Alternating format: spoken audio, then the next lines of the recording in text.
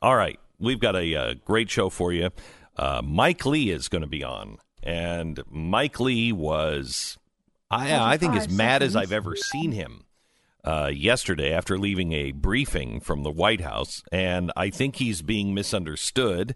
He is supporting the president, and I think he's supporting, right?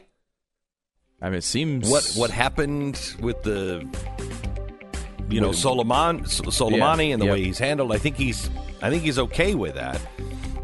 He doesn't like this process, and the process does seem to be a little bit heavy-handed.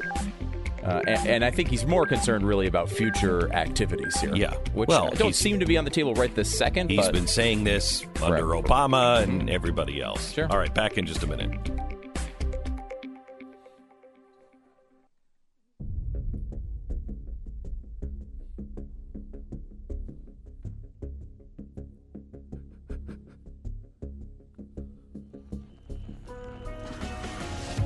The fusion of entertainment and enlightenment. This is the Glenn Beck Program. Hang on just a second. We have to hit something really important, and I want you to hear it from her own mouth. Ilhan Omar, can we play the audio, please? Ilhan Omar is very upset. She's having a hard time, and I think we really need to address this. Here's Ilhan Omar yesterday. I feel ill a little bit because of everything that is taking place, and I think every time I hear about conversations around war, I find myself being stricken with PTSD. Oof. Mm-hmm. Every time she's stricken with PTSD. Maybe she should take some time off, especially when we have a congressperson who is ill every time she hears about war. War's part of the job, sweetheart. Second, and I mean sweetheart with all the love and respect that you deserve. The other part of this is you're feeling sick because we went after a terrorist from Iran? Well, we wish you a healthy recovery and all of the best, and get well soon. This is the Glenn Beck Program. I'm anxious to talk to Mike Lee. He was mad as hell yesterday, and I think misconstrued, but I don't know for sure. I haven't talked to him, so we're going to hear it from him. A lot of people are angry at him. He's coming up in just a few minutes. I want to talk to you about our sponsor for 1 minute, then right back to the show. It's Relief Factor. Tom is from Texas, and in Texas, well, Texans are a little different. It's a different variety of a man. Tom is 85, and he still rides his bicycle, works at a small aircraft company. He's a flight instructor. I mean, he's still going to town. The only parts of Tom that were aware he was getting older was his lower back and his left hip. And over the past few years, it started to give him no end to grief. He was finding it harder and harder to do the things that he loved, and he was worried that soon he wouldn't be able to do any of them. That's when he discovered Relief Factor. Shortly after he started taking it, the back and hip pain went away, and it stayed away almost entirely ever since. When taken properly, Relief Factor attacks the inflammation that causes much of our pain. It works for 70% of the people who take it, and it only costs $19.95 to start with their 3-week quick start trial.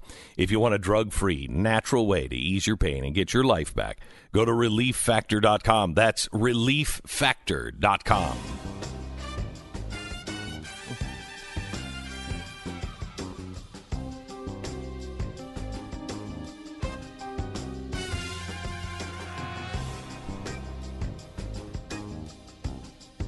So I really want to understand where Mike Lee is coming from. He's joining us in about 20 minutes. Here's what he said at a press conference yesterday, and this is about as animated and angry as I've ever seen Mike Lee. The briefing lasted only 75 minutes, whereupon our briefers left. This, however, is not the biggest problem I have with the briefing, which I would add was probably the worst briefing I've seen, at least on a military issue, in the 9 years I've served in the United States Senate. What I found so distressing about that briefing was that one of the messages we received from the briefers was, do not debate, do not discuss the issue of the appropriateness of further military intervention against Iran. And that if you do, you'll be emboldening Iran. The implication being that we would somehow be making America less safe by having a debate or a discussion. It is not acceptable for officials within the executive branch of government, I don't care whether they're with the CIA, with the Department of Defense, or otherwise, to come in and tell us that we can't debate and discuss the appropriateness of military intervention against Iran. It's un-American, it's unconstitutional, and it's wrong. Okay, so here's the thing. They're both right. They're both right. The White House saying, please don't debate this. Don't take this because you will embolden Iran. By having a Congress or a Senate and people on the right especially saying, well, I don't know if we should do this, it will embolden Iran because they will see that as, oh, he can't hold this together. However, where Mike Lee is right is that's our system. That's what we do. That's what we have to do. And that's what the Senate and the Congress is for. The president can make a move towards a war. He can make a move towards the war, according to the Constitution, for 30 days. But in that 30 days, he's got to go and get a War Powers Act to continue it because they hold the funding. And so they can just shut everything off. Now, we haven't done a War Powers Act since 1942. All of the other wars, always War Powers Act. But then we hit the progressive era, and the progressive era said you don't need that because we're not really going to do war. We're going to do police actions. And that's really the problem because without a war, it can drift. You don't. What is our goal? What's our goal right now in Iraq? Do we know? What's our goal in Afghanistan? Do you know? When does this war end? These are all criticisms that Donald Trump has made. Correct. Right? Correct. Of this war. Correct. Many, many times. Correct. And, Lee started off the press conference talking about his support for Trump, and he votes with him most of the time. And seemingly he supports the idea of taking this terrorist out, and we'll ask him that directly coming up here in a few minutes. But, the process is important, too. And if you're looking for potential approval of future military action in Iran, well, you need to make that case in confidence, right? I mean, like you need to make that case in at least in classified settings to senators, and that is I think Pence came out today and said, well, we didn't really give him all the intelligence because the really good stuff we were worried about it, whether it would compromise future actions. It's like, well, I mean, that's obviously what a classified setting is for. So at some level, that has to be done eventually. But that, the administration cannot hold information back from Congress. It's an equal branch. And so if anything, it's superior. I mean, because, if the president wants to get rid of the weakest congressperson from some small town in New York, how does he do it? He doesn't. If a small-time congressman from New York wants to get rid of the president, he's got power to do that. If Congress comes together and impeaches him and throws him out of office. Correct. So, I mean, if anything, Congress has, and with war, as you point out, I mean, the Congress has the power to declare war. So it is an interesting part of this whole back and forth that we have to make sure, just like we should always do, is being, diligent to support the actual system that has checks and balances against these problems, because we realize they do lead to problems. This is the 100-year-old debate with progressives, and that is times have changed and things have moved so fast now that we can't wait for Congress. We can't wait for these things. That's why the progressives liked fascism before fascism, ended up killing and murdering people. Mm-hmm. So strangely, they still like the other fascist regime of communism. So that's a bizarre thing. But that's why they originally embraced both communism and fascism, because it allowed a dictator, which didn't have a bad ring to it around the time of the First and Second World War. People didn't think a dictator was a bad thing, authoritarian. He was just in charge, and he would make the decisions, and we can make them faster because science is involved now. And, now communication, it just happens so fast, we just have to have somebody be able to make this decision. Well, no.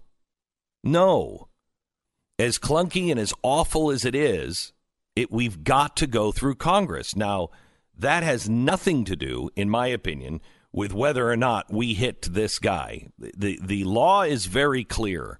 When we went into Iraq, the president has a right, the military has a right to kill people in Iraq that are killing our soldiers. You have the evidence. You know who this guy is. We've known about him for a long time. He's been killing our soldiers. So they had the authorization to do that. It was clear. Now, did Obama have the authorization to go in and kill Muammar Gaddafi? Because we went in and destabilized an entire country. We overthrew that country. We supported people dragging him in the streets to his death. Then Hillary Clinton celebrated. And then the press said it was no big deal when our consulate was taken and our ambassador was killed. I mean, think of that. Think of that. All of the repercussions that we're talking about. I said yesterday, I don't believe this is over. And last night, the militias that are backed by Iran tried to lob some missiles over into our embassy. Okay, no harm was done, but that's what they did. And I told you yesterday, this could turn ugly quickly in some other place because I don't believe that the military of Iran is going to do any more strikes. I think they're going to have these militias or the surrogates, if you will, of Iran who are all over the world. Kidnap an ambassador, kill somebody, blow up an embassy. Well, the press didn't think that was a problem with Benghazi. They didn't think that was a problem. They didn't think overthrowing a president, a leader of a country, and then cheering while his body is being dragged in the streets. I mean, I have no love for Gaddafi, but where was the authorization for that? And quite honestly, that's the kind of stuff that Congress does need to be able to reel back in. Did you vote to go to Yemen? Because we're in Yemen. We're fighting a war in Yemen. I don't know anything about it. I mean, I do, but as an average person, you don't. Do you want that? So this isn't about Donald Trump. This is about any of these presidents. All of these presidents. I give the president the benefit of the doubt, and we have to have somebody that can respond quickly. But you have 30 days to get a War Authorization Act from Congress. Now, the problem is Congress is so politicized that I don't even know if you can get a fair ruling from Congress on an act of war. They're practically cheering the other side. They've made martyrs out of these horrible monsters and made our military and our president into a monster for killing a monster.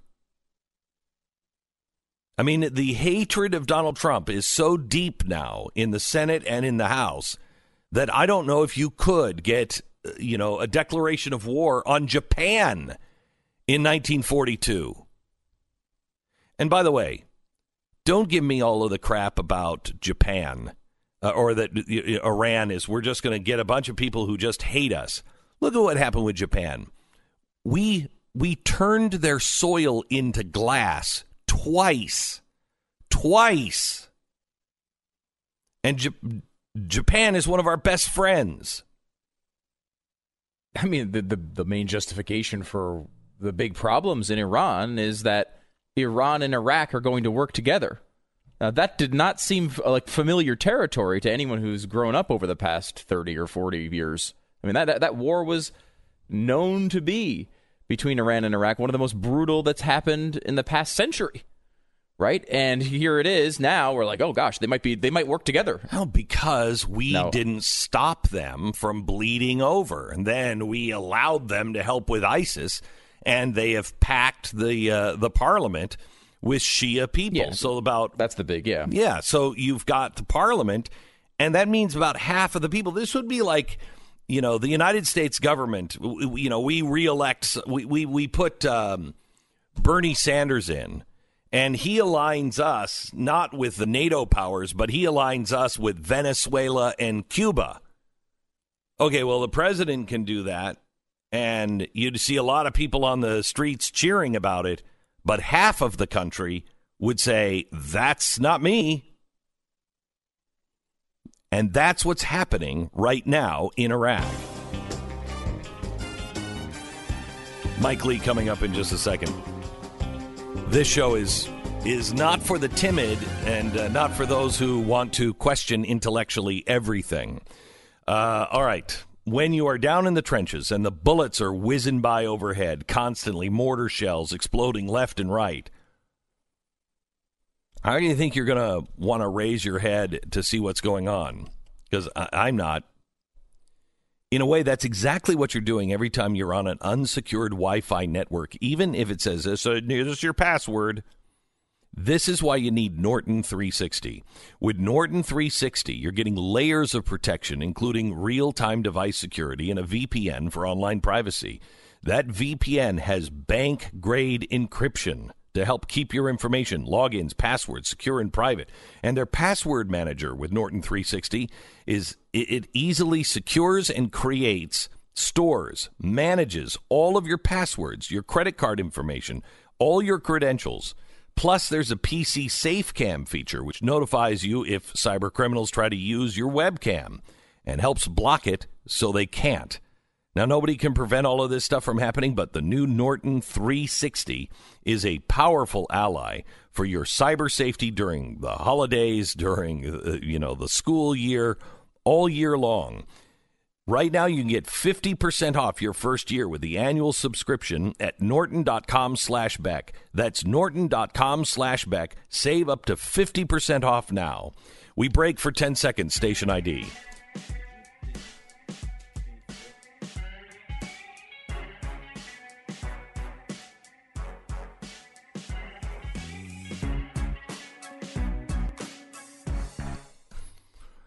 All right, you then. Welcome to the program. Hello, Stu. Mr. Beck, how are you? Well, I'm a little upset about Meghan Markle and Prince Harry. I don't know what to do. You're oddly interested in that story. I am, because of tradition, because of history. I think history is about to change. I think when the Queen dies, I think the royal family is probably over. And that might be a good thing, but I just, I'm a conservative. I like to conserve the best parts of things and right, get rid of the. There's not any argument for me, at least, to conserve the monarchy. Like let it go away forever. Yeah, I mean, because it's not my country. Yeah, I don't care about what they spend. You know what I mean? No, oh well, you're spending $3 million for that wedding. And $3 million to remodel their house. Oh wow, okay. I don't really care. I mean, if I was over there, I'd be absolutely against this monarchy. Yeah, I would want the whole thing gone, though. Yeah. But their actions, I don't know how. To me, it's just we have a giant sinkhole of money that we're going to throw. We're going to throw a bunch of money into a pit every year so we can say we have a queen, right? Like that's essentially the entire part of this. Like it doesn't mean anything anymore. And I come at this as a person who watched every single episode of Suits. I love Suits. It's like my favorite show. And Meghan Markle was on Suits. And I still don't really care about what she's doing right now. Well, okay. I mean, that's I agree with that's that. a high bar. That's a high bar. It's hard to pass. I've watched every episode of The Crown. See, this is what happens. Yeah, this is what happens. I just actually matter what like show. Elizabeth a lot. I hate the rest of the family, but I like Queen Elizabeth a lot. I think she's an amazing woman who's done an amazing thing. Think of this. She is, the longest-running monarch in all of English history.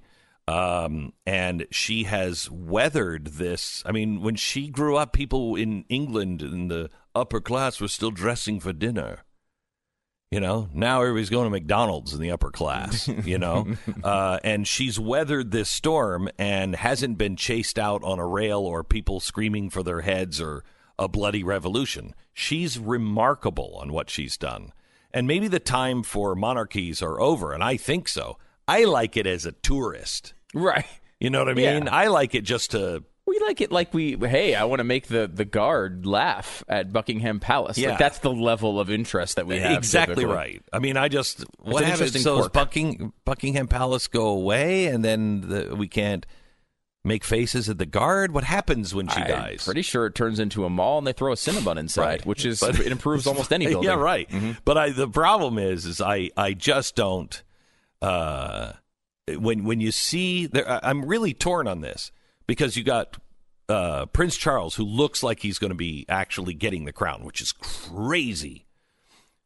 Camilla, nobody likes the two of them. Then you have Andrew with Epstein.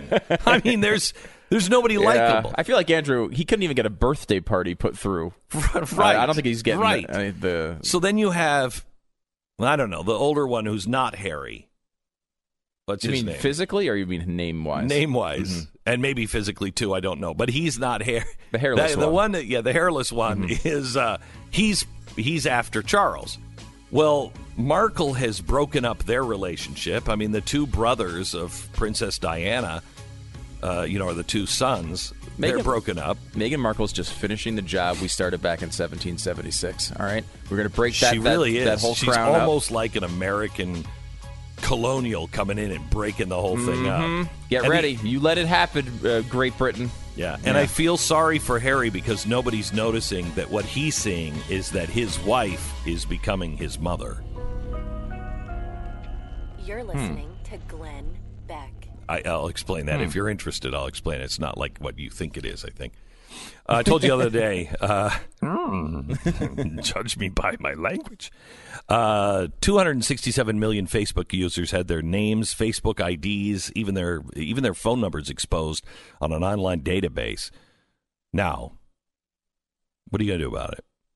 I mean, I tell you that your name probably is involved in that. Your information. What are you going to do? Most of us just keep rolling the dice, hoping that, we're not the next people to get victimized. But you've got to pay attention. Now, I've got a million things to do every day. I don't have time to track all this stuff down. That's why you have LifeLock, because LifeLock will detect a wide range of identity threats. Nobody can, catch all of them. But the things like your social security number and your identity being on sale on the dark web, and if your identity is stolen, LifeLock's U.S.-based restoration specialists work to fix it. Join now and save up to 25% off your first year by using the promo code BACK. All you have to do is call 800-LIFELOCK, 1-800-LIFELOCK, or lifelock.com. Don't forget, use the promo code BACK and save 25%. All right, go to blazetv.com, and when you use the promo code Glenn, you're going to save $10 off of your subscription. Support conservative commentary and the freedom of speech.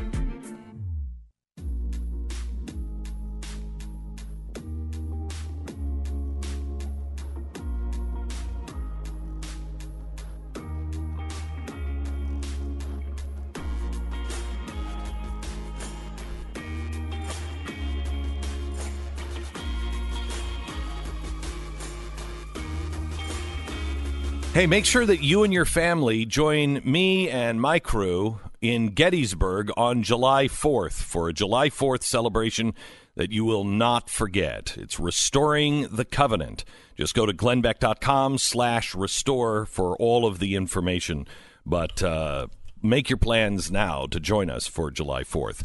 We have Senator Mike Lee on the phone with us now, who is either loved or hated by so many, and I think misunderstood in this particular case.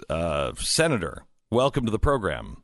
Thanks so much, Glenn. Good to be with you as always. So, Mike, you are not saying that the president shouldn't have gotten Soleimani or that he hasn't handled this right. That's correct. Right? You're That's for right. that. I have not spoken out against the attack on Soleimani. What I am concerned about is where we go from here. Correct. I want to make sure that any subsequent military action against Iran is carried out only through the constitutional formula, which is through a declaration of war or an authorization for the use of military force. And this is I think the president wants the same. I think the president wants to follow the Constitution. I commend the president. I support the president. This president has been actually the most respectful and the most restrained in his use of military power as commander-in-chief, more so than any other president in my lifetime. I agree with that. And I respect him for that. Yeah. Unfortunately, some of those around him seem to be coming from a slightly different place, and that worries me. I was shocked because I felt exactly the same way about President Trump. I was really proud of the way he has restrained himself. He didn't go and lob missiles after they took down our drone.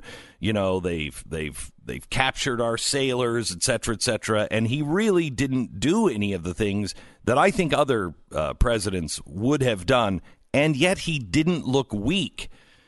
And he just drew the line of, you kill our people, and that's a different story.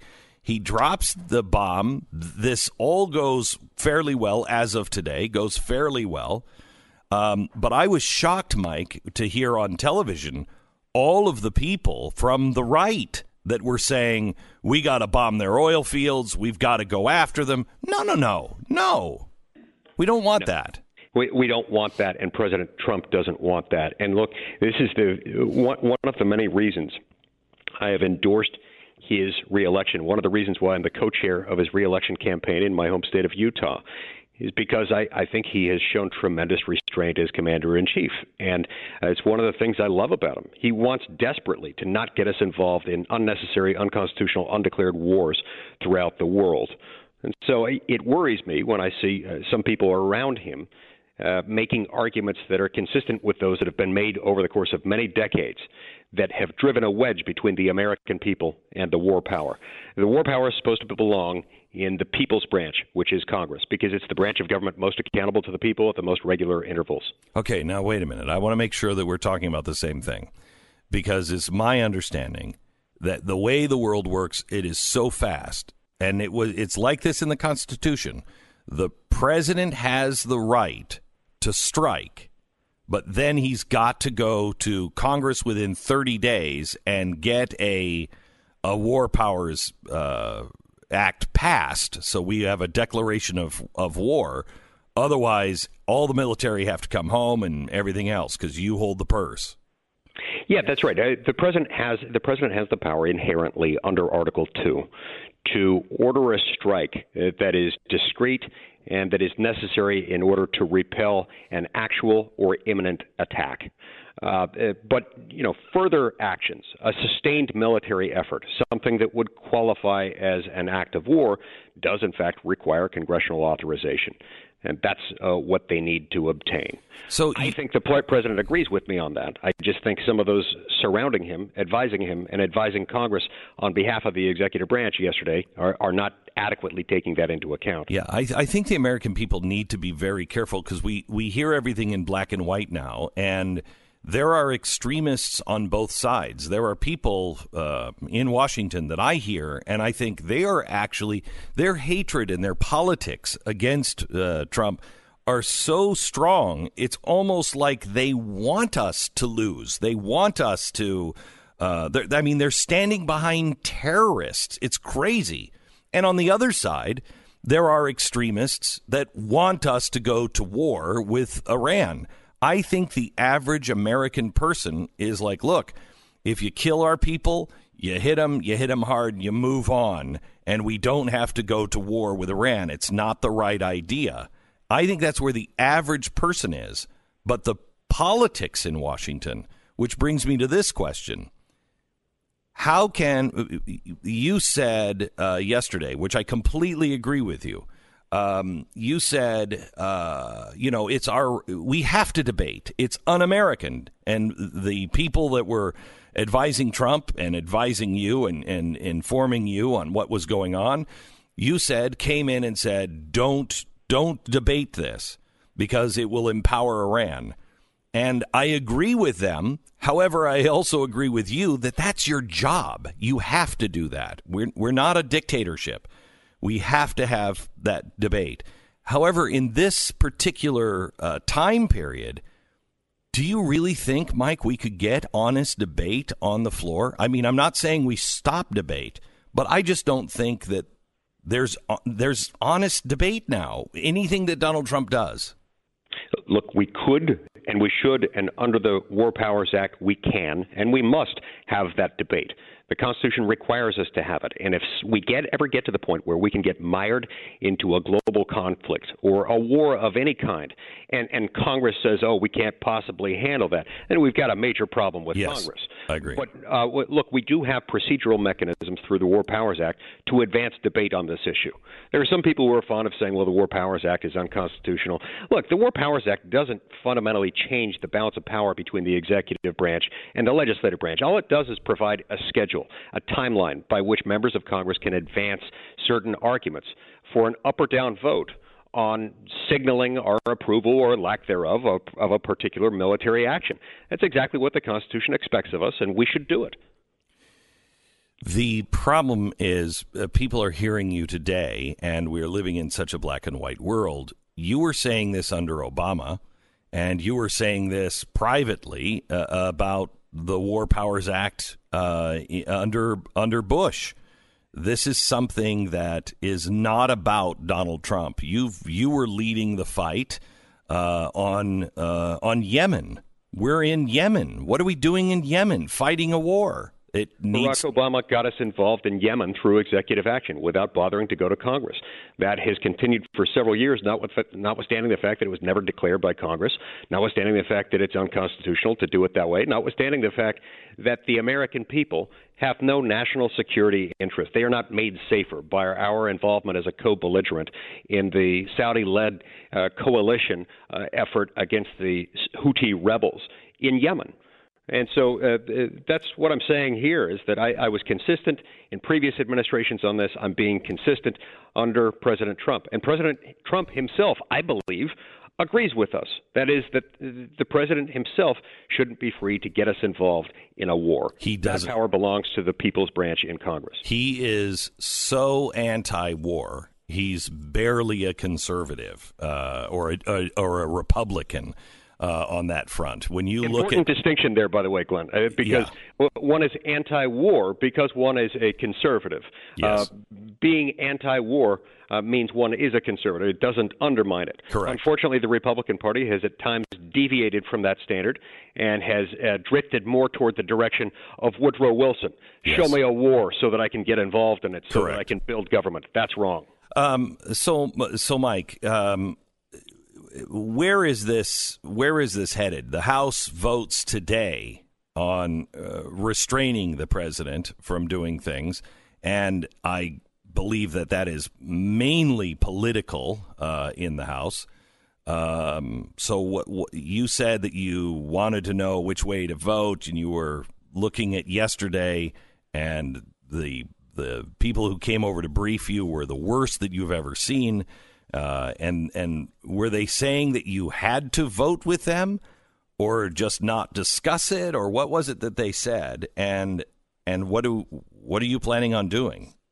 Well, the most important and the most troubling thing that they said was that they refused to commit to any set of circumstances in which they would be required to come back and seek authorization from Congress before undertaking additional acts against Iran. They wanted to hold open the possibility that almost anything, even right down to taking down the supreme leader might be authorized either under their inherent authority under Article 2 or under the 2002 authorization for the use of military force or otherwise, and that they might not necessarily have to come back to Congress. I think that's inexcusable. And there was a suggestion in there also that we shouldn't be debating it, that we shouldn't have this discussion because that might embolden Iran and it might make us look weak. Look, this is the whole reason the Founding Fathers put this thing in Article 1, Section 8. The whole reason they put it in Congress. They didn't want to have the executive capable of getting us into a war. President Trump doesn't disagree with that. In fact, I believe he agrees with the Founding Fathers' decision to do that. And that's why I think he was ill-served yesterday by those briefing the Senate. So, Mike, I really do agree with you. I just want to play devil's advocate here one more time. The founders, when they did this, could not be heard in the capitals of our enemies live, and also did not have a world that was controlled by a State Department and manipulated in the media as it is today. You do see the point that, and I'm not saying we don't debate, but you do understand the point that the debate, especially if it becomes political, does send the message that we are not all on the same page. It does, and that is precisely the point of the war power being put in Article 1, Section 8, and being a power of Congress. It's a feature, not a bug, to require debate and careful deliberation in the public eye before going to war. The Founding Fathers never wanted or intended it to be easy to get involved in a war. It's part of how we stay out of war. There are, moreover, more than adequate means of dealing with the modern realities that you describe without thwarting the Constitution. Right. The president has inherent power to repel an actual or imminent attack on the United States.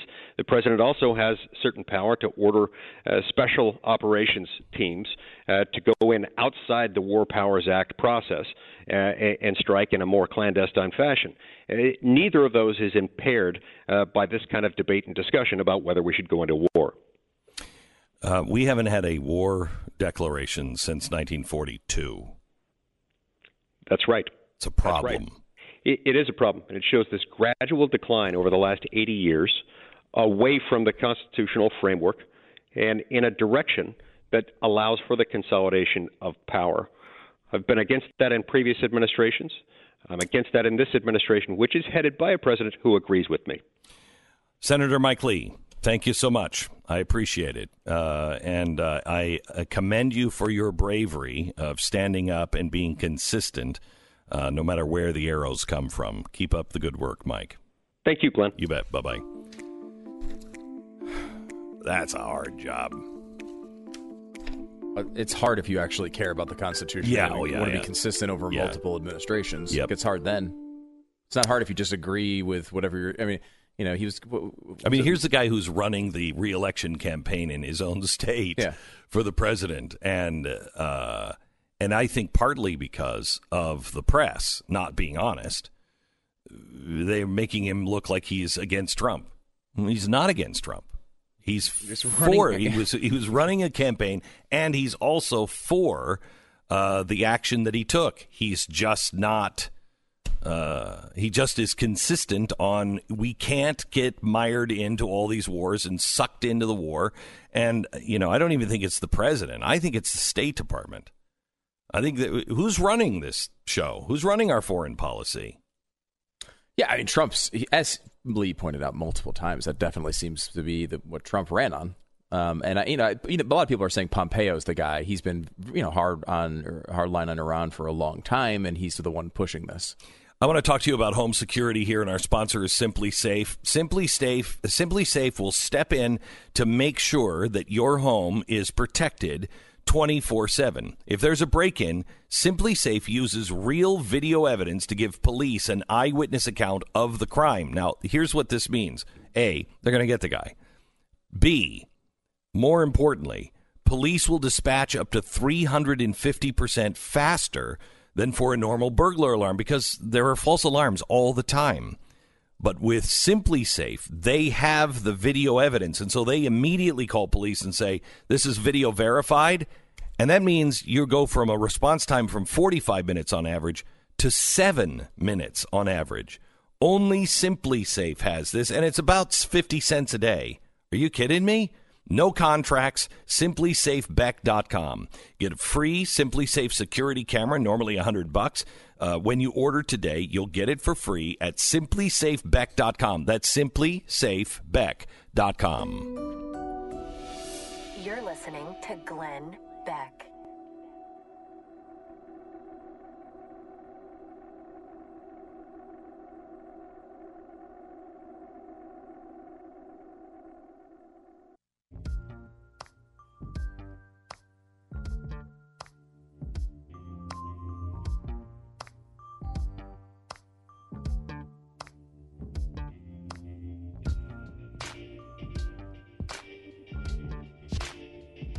Hey, we have a really good television show tonight that you don't want to miss. Tonight we have one of the guys whose life has been completely ruined by the Steele dossier. He's been accused of a million different things. None of them were true. He had a good name at one point, and now nothing. Where do you go, CNN? Where do you go to get your life back? By the way, speaking of that, Nick Sandmann, we failed to mention because of the war yesterday. He's the kid that was accused of being a racist a year ago on the steps of the Lincoln Memorial with the Indian beating the drum. He just settled for an undisclosed amount with CNN. I bet it's over $100 million. He was suing for $275 million.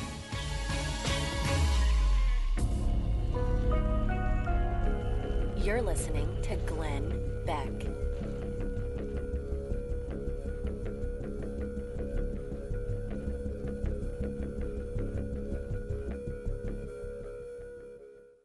Hillary, go home. You look terrible. I know. Something happened. Yeah, Is it my your hair? voice has gotten deeper, and mean, wow, it's you look bad. Mess. A Thanks, mess. Jason. I'm glad Hillary went home. I know she feels fine, but boy, it just hurt. Just hurt to listen to. Yeah. All right. If you're in constant pain, you are not alone. And I know because I was in constant pain. For millions of Americans, their pain has dramatically changed their quality of life. Here at The Blaze, we have met with people from the audience who range in age and range in amount of pain that have tried Relief Factor. And they got their life back. That's the incredible thing is... I believe in modern medicine and herbal crap and all that. This is not herbal, but this is all natural. If it's not done in a chemistry kit, it can't work. It does. 70% of the people who try it go on to take it day after day after day after day, month after month. It's ReliefFactor.com. Go there now. ReliefFactor.com.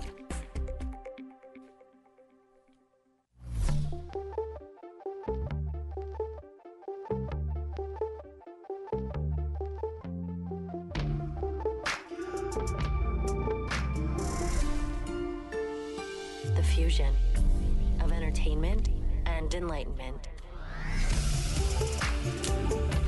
So Iran is not turning over the black box for the Ukrainian airliner that crashed during the hours of conflict.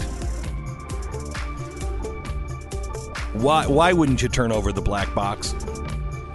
Well, now there is speculation, and I give you that it's speculation, that it was a Russian missile strike. Now, not by Russia, but a Russia missile system that somebody got panicky and pushed, and they shot this airliner down in a moment of operator error. We go into that and so much more in 1 minute. This is the Glenn Beck Program.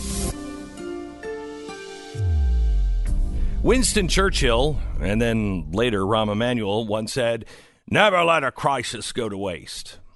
Now, you and I both know what happens to gold markets when you say have an impeachment, a near war overseas, an election coming up, things become unstable. God forbid we have more unstable news in our economy. What happens? Gold goes through the roof. Gold is at its highest it's been in I don't know how many years, because people are sensing, hey, there's trouble on the horizon, or at least possible trouble. Well, Goldline has a special going on. Their new 1880 gold $5.50 Liberties. They're extremely popular for diversification and protection. I have them. I love them. And there are benefits of collector coins, and you can call them for all of the information on that. These coins were designed to be used as money, and for 140-year-old coins, they're in excellent condition. Stop waiting to make a decision to protect your portfolio. As things become more unstable, this will become more and more out of reach.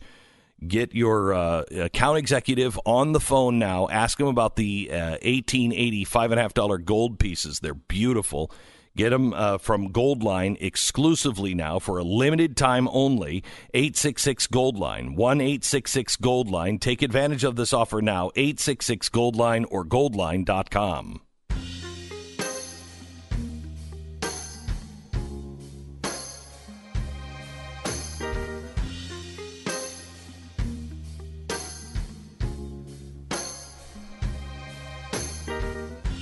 Ukrainian officials said this morning that they are now considering a Russia missile strike as one of the several possible causes for a Ukrainian passenger plane crash that happened shortly after the flight took off from Tehran's international airport last Wednesday.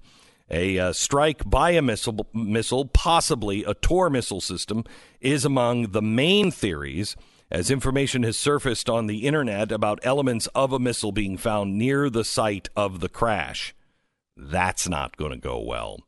Ukraine is waiting for permission from Iran to go look for missile debris at the crash site, but Iran is there. I know, we're cleaning everything. We'll just send you everything. They also said that the black boxes that belong to the plane have been damaged, and some parts of their memory was lost. This is according to Iranian investigators. The crash at the Ukraine International Airlines flight that was bound for Kiev on Wednesday raised concerns about Iran's transparency during the investigation. Iran first blamed mechanical failure, but some have speculated that Tehran's earlier missile assault on Iraqi bases housing American troops played a role. All 176 people on board died. The plane's black boxes were found amid the wreckage, not from Imam Khomeini International Airport, but Iran is refusing to turn them over to Boeing or the National Transportation Safety Board. Quote, "We will not give the black box to the manufacturer or the Americans." The Ukrainians are like, okay, give it to us. But for some reason, they're not getting access to the black box either. What's truly remarkable is the pilot had to know that they were going down and they were crashing, and as they were on fire and going down, it looks now like this heroic pilot steered that plane out of dense populated areas so he could do the least damage on the ground, even though most likely knew they weren't going to make it. Yeah, it was really ugly, and it seemed almost impossible that it would be a coincidence that in the middle of firing rockets all over the place that this plane just goes down with 100. I mean, it's certainly theoretically possible it was a coincidence, but this would be a good day to be like the Alex Jones of Iran, like you're hosting a show and just blaming everything on a false flag. Like this, you got a really good argument on this one. You got a good one. This is a good one. Yeah. I mean, it doesn't seem like. I don't know how good your chemtrails points would be that particular day. I don't know what side you would take in that. If you're the Alex Jones of Iran, what side would you be taking? Well, you're immediately saying that it didn't crash for mechanical reasons. There was fluoride on that flight, and they were shipping off the recipe to make all the frogs gay, and they were going to make all the frogs in Ukraine gay. And we only wanted the gay frogs.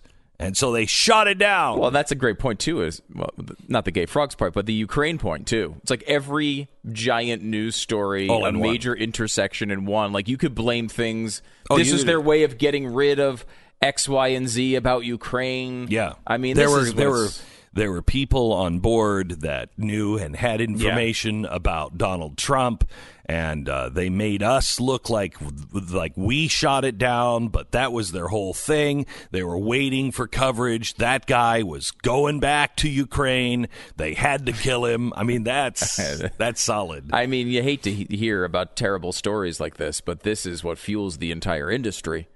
And I got to assume there's got to be an Iranian Alex Jones over there broadcasting on he's radio. Called the Ayatollah. That's a fair point. Except for them, nothing ever is a false flag. No, nothing. It's always that way. It is a fascinating story, though. I mean, the fact that happened in the middle of all of this. You know, if you're the Ayatollah, and this shows, I think, that they don't want war. You know, they are, at least at the very least, protecting themselves, because they could easily have blamed that on the United States, and you got to imagine 90% of the people in the country would have believed it. Yeah, you know what I mean? Like, you're in the middle of you just had who you apparently is the most respected person in the history of Iran, if you believe the media. Everyone's out there mourning, and there's millions of people out there. They fire back some missiles for the retaliation, which they claim has killed 30 American soldiers. Killed 0 in reality. And then all of a sudden, one of your passenger jets goes down, which is, tied to the country that the president of the United States is currently being impeached over. Like, they could make a case easily if they wanted to fire up that population to go to war. What are you doing? I mean, now you're just. I'm trying to be the Alex Jones of Iran. Yeah. I'm trying to get a gig.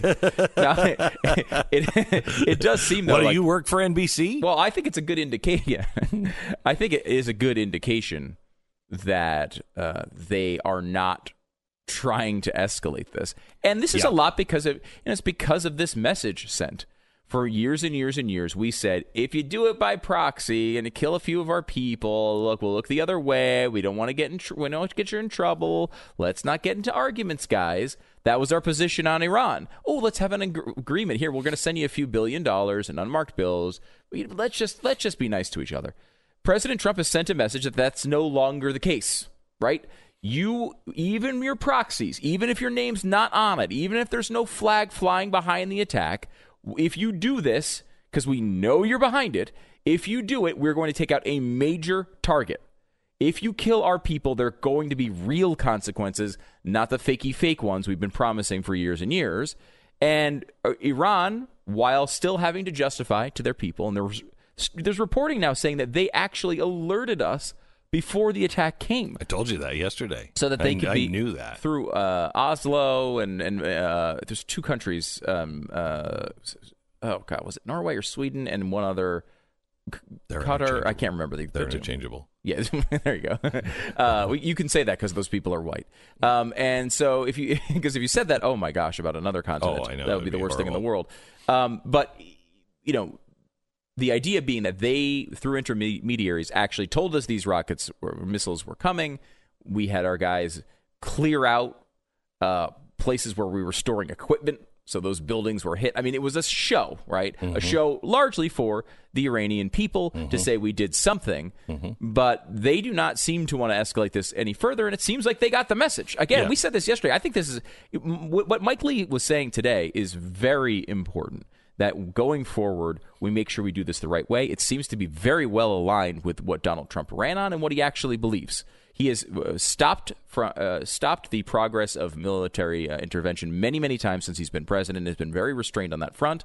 And so it does seem that all that stuff is aligned. However, up to this point, forgetting what it is going forward, this has been a complete A+ for the president. We have sent a message. We took out a terrible terrorist who killed 600 American soldiers and tortured God knows how many people in the region. And the retribution for that was basically nothing. Basically nothing so far. Could it escalate?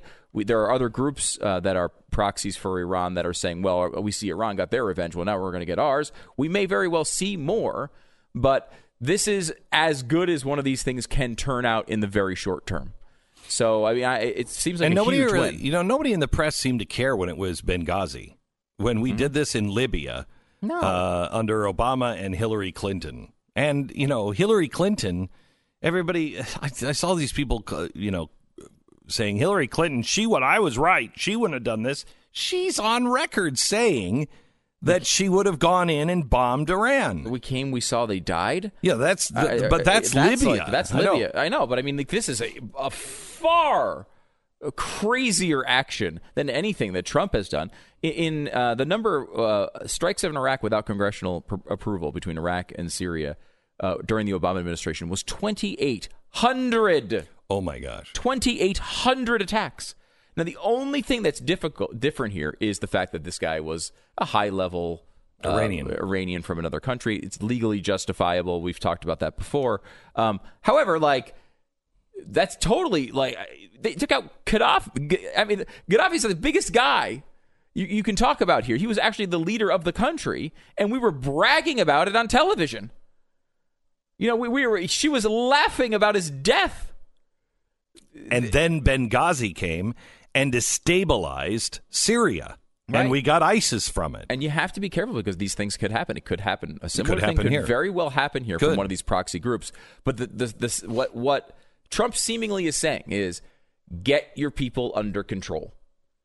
You know what? These proxy groups are you. So if they do this, you do this, and you're going to see real consequences. That is a different approach in the way this has occurred over the years, and it's hard to not see this as basically the best case scenario so far. We have Ian Bremmer coming up next hour, and he's not. I wouldn't call him a Trump fan, but he has said that almost exactly. This is a huge win for the president. And when you judge it, I think, on its merits, and you're able to say, well, when the president does good things, it's good, and when the president does bad things, it's bad. You're not CNN, you're not Lou Dobbs. If you can get somewhere in between those two things, you could say that this was a huge win. This is a really big positive for the president, at least as it stands right now.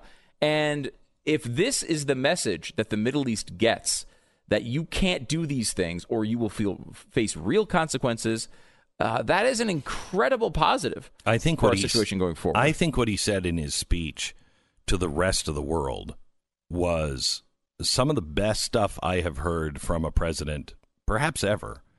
I mean, he put the world on notice.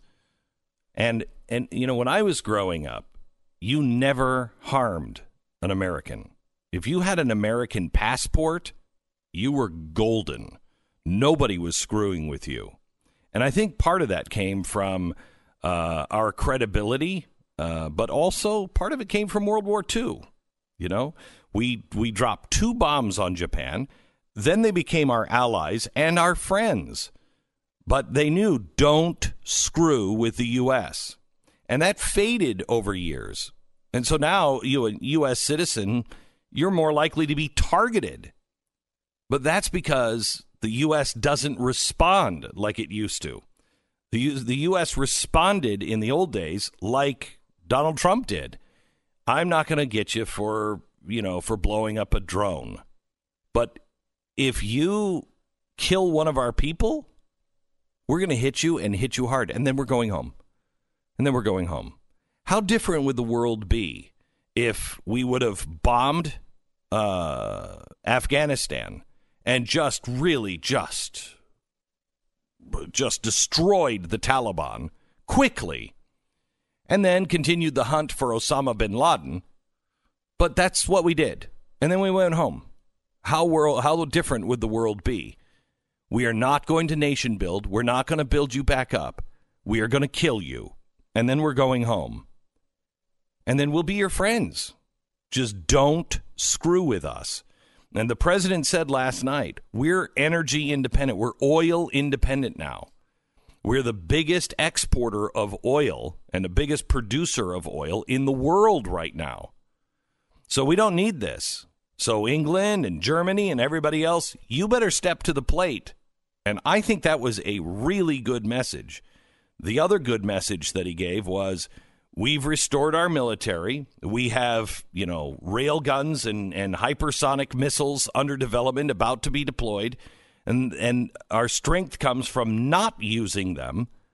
But you should know we will use them if you screw with us. He restored our place in order yesterday. What makes the world go around is peace through strength. And then the kind of restraint that this president has shown on using any of those weapons. So it's not every day you get hit by a van and you survive, but that's what happened with Joseph from New Jersey. One day he was crossing the street in New York City, and it was exactly the wrong moment, and he was rushed to the hospital. He lived, thank God, but survival doesn't come with guaranteed recovery, and for years afterwards, Joseph had trouble doing yard work. Well, I think that's a benefit. Anyway, he also couldn't play with his kids, which was really bad because he was in so much pain. Then one day he heard about Relief Factor, and miracle of miracles, within a few weeks, Joseph got his life back. The pain that he had been in ever since he was hit by that van was gone, and it has been away ever since. When taken properly, Relief Factor attacks the inflammation that causes much of the pain. It works for 70% of the people who take it, and it only costs $19.95 to start with their 3-week quick start trial. So if you want a drug-free, natural way to ease your pain and get your life back, go to ReliefFactor.com. That's ReliefFactor.com. We pause for 10 seconds, station ID.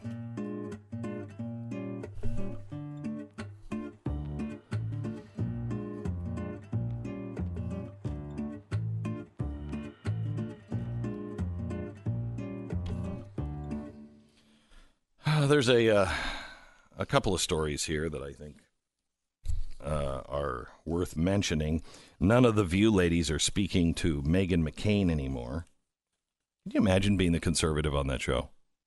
I mean, and she's not even that conservative. Yeah, and this pattern just plays out every single time. They bring in someone who's, it's never conservative, but it's like a Republican figure who will actually argue for things that are can be conservative at times and moderate at other times, and you just get lit up and berated all the time over it. It doesn't make much. I don't know why they even bother. No one believes that the show is balanced. I don't know why they even bother. Can I ask you a question? And I mean, when I say I don't know why they bother airing the show anymore. Like, please, how is it on? How is Whoopi Goldberg still on television giving her opinion? And Joy Behar? I mean, she's been banned from the Catskills? Is that why there's just no... Yeah, no, there's nothing. There's nothing. McDonald's is changing... Well, let me just read the headline. The new McDonald's CEO targets the company's hard partying culture. Now, I didn't know they had a hard partying culture. I did not either. But when you think about it, and you think about the McGriddle, that was probably somebody that was high or drunk. They were like, hey, wait a minute, dude. What if we put, some eggs and bacon and we put them between 2 pancakes? Make the bun pancakes! Do it! That's great. That is. I mean, that probably would lead to some invention and innovation. You know what? We should be open all the time because at 4:00 in the morning, I might go and I might be still awake. So we should be open 24 hours a day.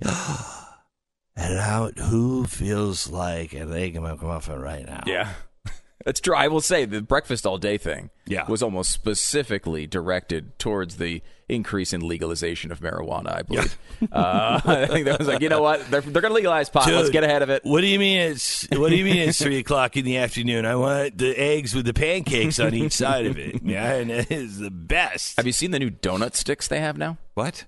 Donut sticks? No. At McDonald's? At McDonald's, yeah. So that salad is long gone. Oh, God. No, the donut sticks are in the salad. In his salad. No, they're the croutons. No, the donut sticks, they have them. They're kind of like I mean, there's sticks of donut, but they have like dipping sauce, like a chocolate dipping sauce, I think a caramel dipping sauce, and they've got like sugar on the outside. It's basically broccoli. I mean, it's health food. If I may say, a Florida woman has just been arrested for threatening to get McDonald's sauce, quote, by any means necessary. Now, they're 20 cents a package, so you could pay for them. That's means. You know, those that's are the means you could use. You know, it's 20 cents. You're listening to Glenn Beck. American Financing Corporation, NMLS 182334, www.nmlsconsumeraccess.org. Okay, how much money do you want to save this year? How much better off do you want to be? How were your goals last year financially? Did you pay off any debts? Did you add to your savings? Interest rates are really good right now, and if you're a responsible person financially, you'll find a 10-minute phone call to American Finance could change your life. I can't stress this enough. It's 10 minutes. If American Financing, if you are looking to refi or buy a new home, you're already even in the mortgage process, you owe it to yourself to call American Financing and say, hey, this is the deal I'm getting. Can you beat this? Because it could save you as much as $1,000 every month. Family owned and operated, they have you covered from coast to coast. It's American Financing. 800-906-2440, 1-800-906-2440, or AmericanFinancing.net. Go there now. Take 10 minutes and save a buttload of money. If you're interested in saving a buttload of money, you probably want to go to blazetv.com and use the promo code Glenn, because you're going to save $10. A buttload.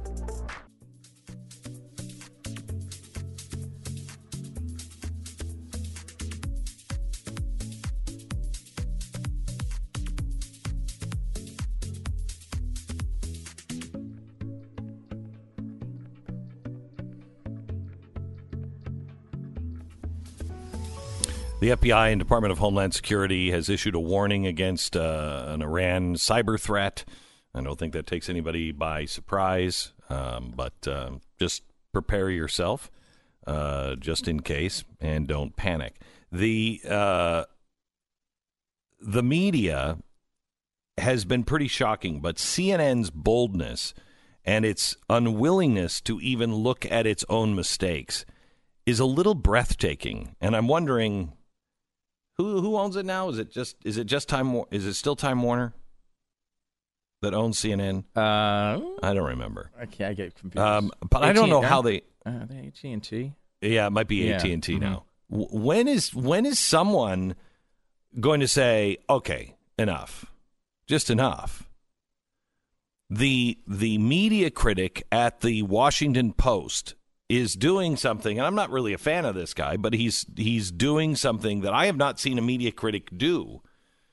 He is not only taking on CNN, but he took on the Washington Post, and he even took on himself. He said, in my column, I said this, this, and this, and that was wrong. I mean, it's quite amazing that there are a few people that are trying to say, okay, wait a minute. And CNN is becoming the target for a lot of journalists outside of CNN who are saying, it's not us, it's them. Now, that's not what Eric Wemple did. He said it was us, too. Yeah, he called himself a pathetic media criticism failure. Yeah. Which, probably... And those words may have been described to use him in the about him in the past, but not usually by himself. So that's pretty significant there. So the article that he wrote for the Washington Post, Dear CNN, what parts of the Steele dossier were corroborated? I mean, listen to how they stood on this Steele dossier being corroborated. Here's an audio clip. Parts of the now infamous dossier on Trump have proven to be true. I know the history of the dossier, but it hasn't been discredited. In fact, it's been the opposite. It's been corroborated. Yes. Much of the dossier has been corroborated. This discredited dossier, which was paid for, Your intel community has corroborated all of the details in there. The meeting. Some of the substantive content of the dossier, we were able to corroborate in our intelligence community assessment, which from other sources, in which we had very high confidence level. We know that with the FISA application, the relevant parts of Christopher Steele's dossier were corroborated. Say that if the application included information from the dossier, it would only be after the FBI had, in fact, corroborated information through its own investigation. We also know that as time goes on, more and more parts of the Steele dossier get corroborated. So when the president just refers to it as fake dossier, that is false. I don't think that is the accurate characterization for the entirety of the dossier. To be clear, investigators have corroborated part of the dossier. The dossier has been corroborated by the intelligence community. U.S. investigators have corroborated some of the allegations in that dossier. Although we do know that parts of it have been corroborated. It's not been corroborated, but it hasn't been disproven either. Is there anything in the dossier that has been disproven? No. But not one thing has been disproven. No major thing from the dossier has been conclusively disproven. Oh. To date, none of it has been disproven, and whole big parts of it are holding up. The dossier holds up well. None of it has been disproven. All of the allegations in it, I don't know that anything has been disproven. It's a fact that none of it, not one word, has been disproven. In fact, a lot of it turned out to be right on the money. Former high-ranking intelligence officials have told us on the record that there is nothing in the Steele dossier that they know to have been disproven. Much of the dossier has been corroborated. Do you not accept that? I don't agree with that, Alice. This is our reporting, and this is what crime-fighting agencies have said, that the FBI would not have just taken a dossier to the FISA court and used that as their predicate for the surveillance. They had to corroborate it themselves. That's how they operate. Yeah. Well, as we found out, that's not how they operated. And so CNN is holding the line, and the Washington Post, their ombudsman, said, at the time, the White House press secretary Sean Spicer said, we continue to be disgusted by CNN's fake news reporting. It's now, with some hindsight-assisted dossier accountability, falls on the Eric Wemple blog. That's the author's blog. After Spicer's blast, we wrote a post criticizing the White House for its authoritarian response to the CNN story. Though the White House's conduct was typically Bush League and anti-democratic, the Eric Wemple blog should have spread some skepticism to CNN for its vague story. We did not. That is a pathetic media criticism failure. I will say this Stubergear host gives at the Eric Wemple blog some real credit there in admitting how pathetic they have been on this particular issue. Well, the Glenn Beck blog and broadcaster did not say anything at the time, and so he's not a pathetic. No, he didn't take a stand either way. Okay, so I first of all stop with the third person nonsense. But secondly, I mean it is important that mainstream media calls out mainstream media from time to time when they've been this bad, this consistently on this issue, and CNN has been the main culprit on this. They really came out and tried to give this thing credibility. And, first of all, you get it's been corroborated, which the only thing that was corroborated in the dossier were things that were publicly available through other sources that had been reported in other places. So basically there was nothing in there that was actually corroborated. Secondly, they try to introduce this ridiculous standard as nothing has been conclusively disproven, which is an impossible standard, and no journalist should report anything based on that. It has not been conclusively disproven. How do you disprove these things? Well, shockingly now, they actually have been conclusively disproven, as they went back to the sources who basically said they were joking.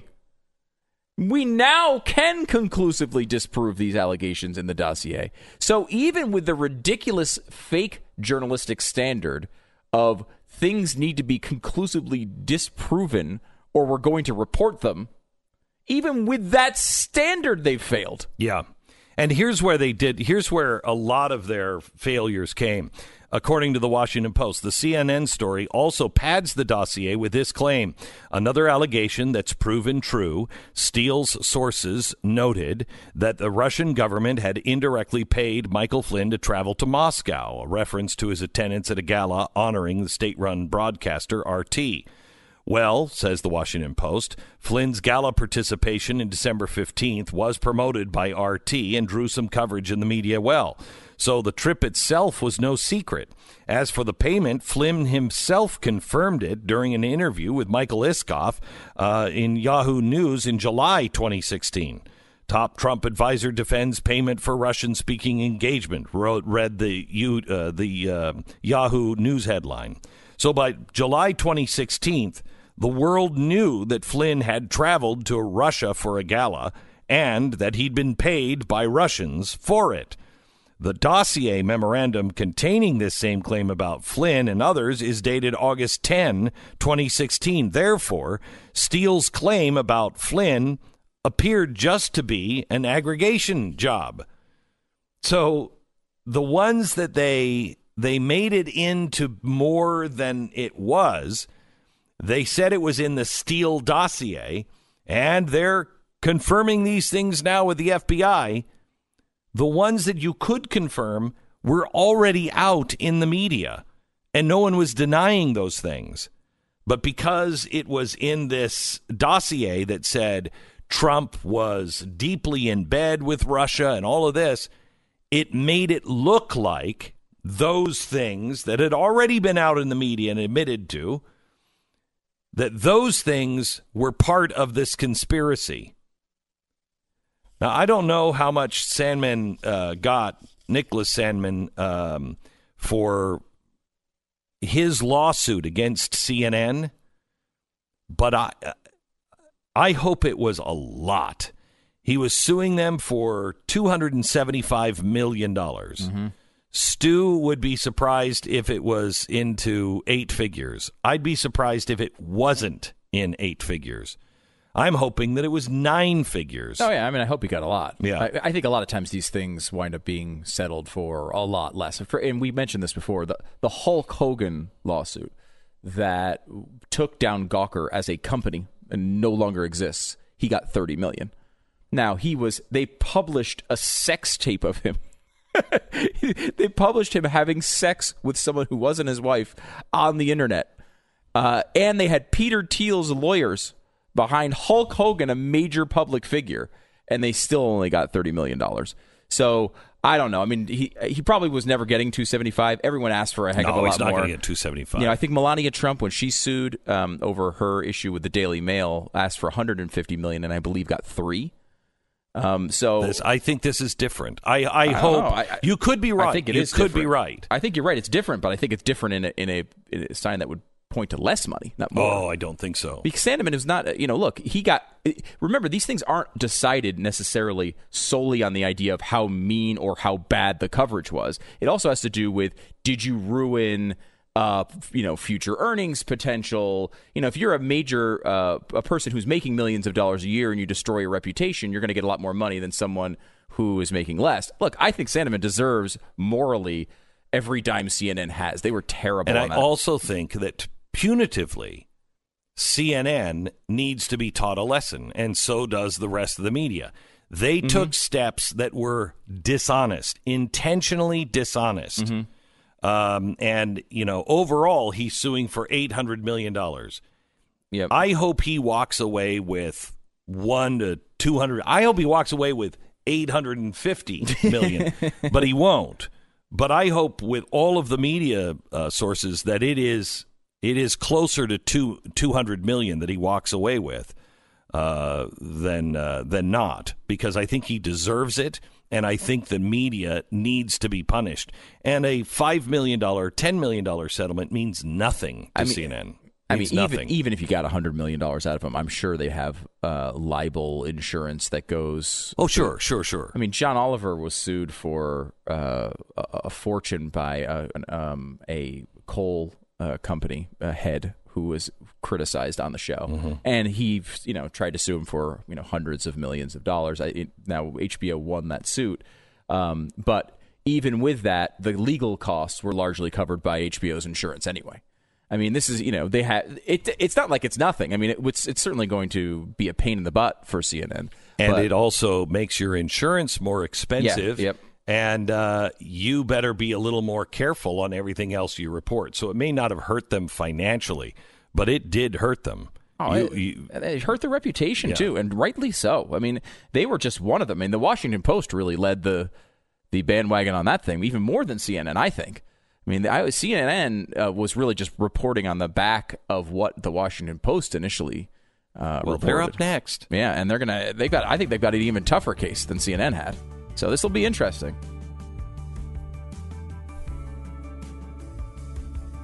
You ever sat there at your desk trying to get something really important done, but you can't focus because you're sitting on a chair that was specifically seemingly designed to twist your back into a pretzel?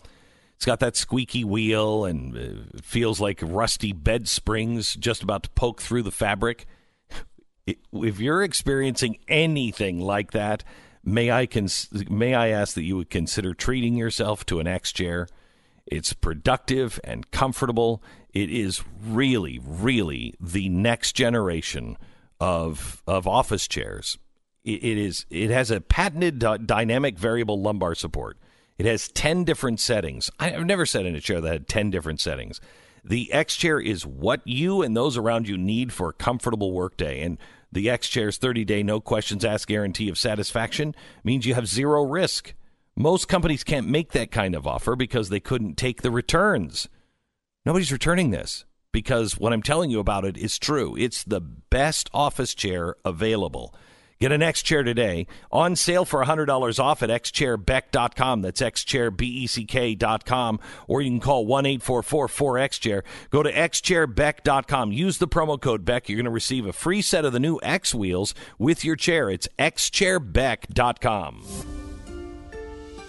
You're listening to Glenn Beck.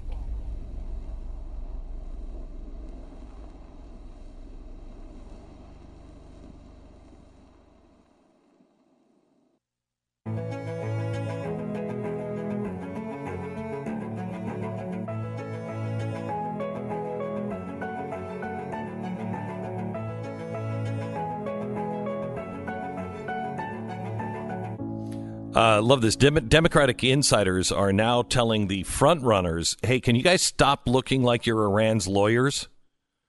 They said they want to avoid any sense that they are looking like they are in favor of Iran. Horses out of that barn. And they also need to explain what they would do differently. It can't simply be just rejoin the Iran deal. It can't be come home, America. Come Home America wasn't a great theme for George McGovern in 72, and it's not likely to work any better in 2020. I think they're facing another George McGovern kind of loss. I really do. I just don't. At this point, everything could change. But at this point, I can't imagine Americans saying, yeah, we gotta go with these people and the socialist and radical ideas that they have. Because I don't think America lives there. Yeah, maybe. I mean, it seems like the McGovern-style victories have only occurred with presidents with incredibly high popularity ratings. I mean, Nixon's approval ratings were incredibly high before Watergate. Reagan was coming into the real meat of the success of his administration, the Morning for America, against Dukakis. You have that sort of background that seems to be sort of the pattern for that. Trump has had a lot of success with the economy. This most recent incident with Iran is, I think, worked out well. The ISIS thing was there's been a lot of success stories, but still his approval rating is 41-42%. And polling kind of shows a very close race. Sometimes he's behind, every once in a while he's ahead, but it's a pretty tight race, very polarized public. Almost nothing that's happened, all these big stories, has moved his approval rating more than 2 or 3 points his entire administration. He's had the most consistent approval ratings of any president in a really long time. And you think of the way that the coverage has been against him. It's amazing they haven't been able to knock that down. But that doesn't necessarily, at least the science right now, I don't think, points towards a massive victory like that. I don't even know if that's possible today. I think we almost are too polarized for it even to occur. Maybe. Or with anybody. Maybe. But I just sense Democrats are tired of this, too.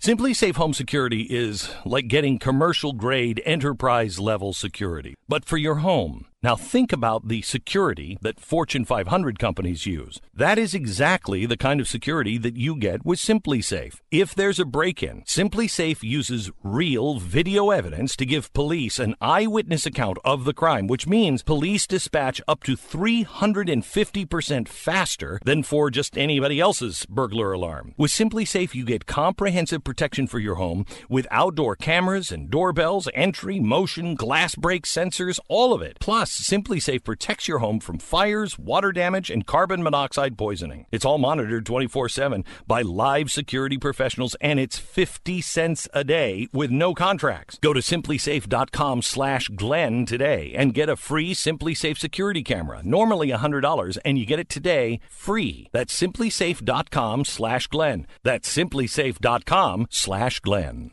By the way, if you are an insider, if you're somebody who belongs to the Blaze, obviously you are, you're watching it right now, please make sure if you want to be a part of our July 4th event, to sign up.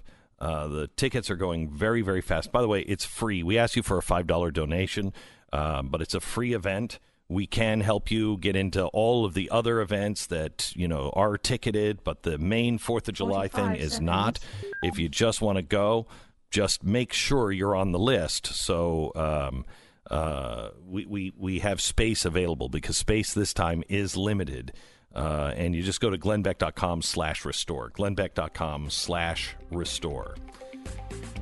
All right.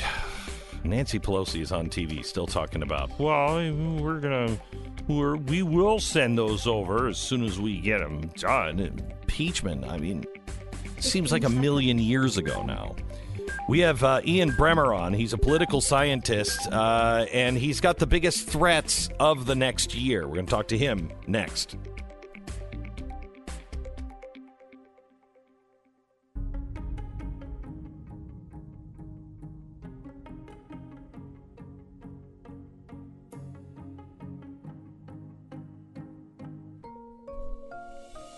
Fusion of entertainment and enlightenment. Hey, I've got something exciting coming up. In a minute, we're going to talk to a guy who's an actual human being. No, seriously. You don't find them very often, especially if they're going to talk about politics or, the globe or anything else. They either are all for Donald Trump or all against Donald Trump. No. This guy is an actual human being. Whoa. He can say good things and bad things. And he can tell us what he thinks the real threats are to the next 12 months to the entire planet. It's an interesting conversation with Ian Bremmer, political scientist. In 1 minute. This is the Glenn Beck Program. Hey, have you tried the MyPillow yet? I have to tell you, it's not something I would have tried. I really wouldn't have. In fact, I really didn't want to do the commercials for MyPillow. And Mike came into town. They sent me a MyPillow, and I was like, I'm not going to like it. And I, tried it out one night, and I didn't like it. And the next day, he was in town, and he said, how do you like your pillow? And I said, well, it's, and he said, oh, my gosh, you don't like it. No, I really don't, Mike. I don't. I like really fluffy. He said, you have the wrong one. Let me resend another one to you. You have the wrong one. And you fluff it by putting your fist through one fist through each side, and it fluffs, and it's perfect. It really is. I was shocked. MyPillow from Mike Lindell and MyPillow.com. They also have really great sheets. The world's best cotton, Giza cotton, ultra soft, breathable. I'm a sheet snob. These are really great sheets. Enter the promo code BECK or call 800-966-3117 and just give them the promo code BECK.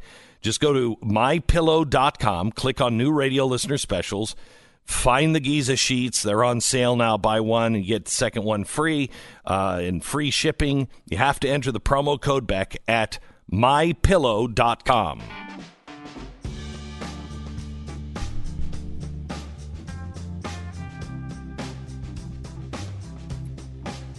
Ian Bremmer is with us now. He's the president and founder of the Eurasia Group, leading global political risk research and consulting firm.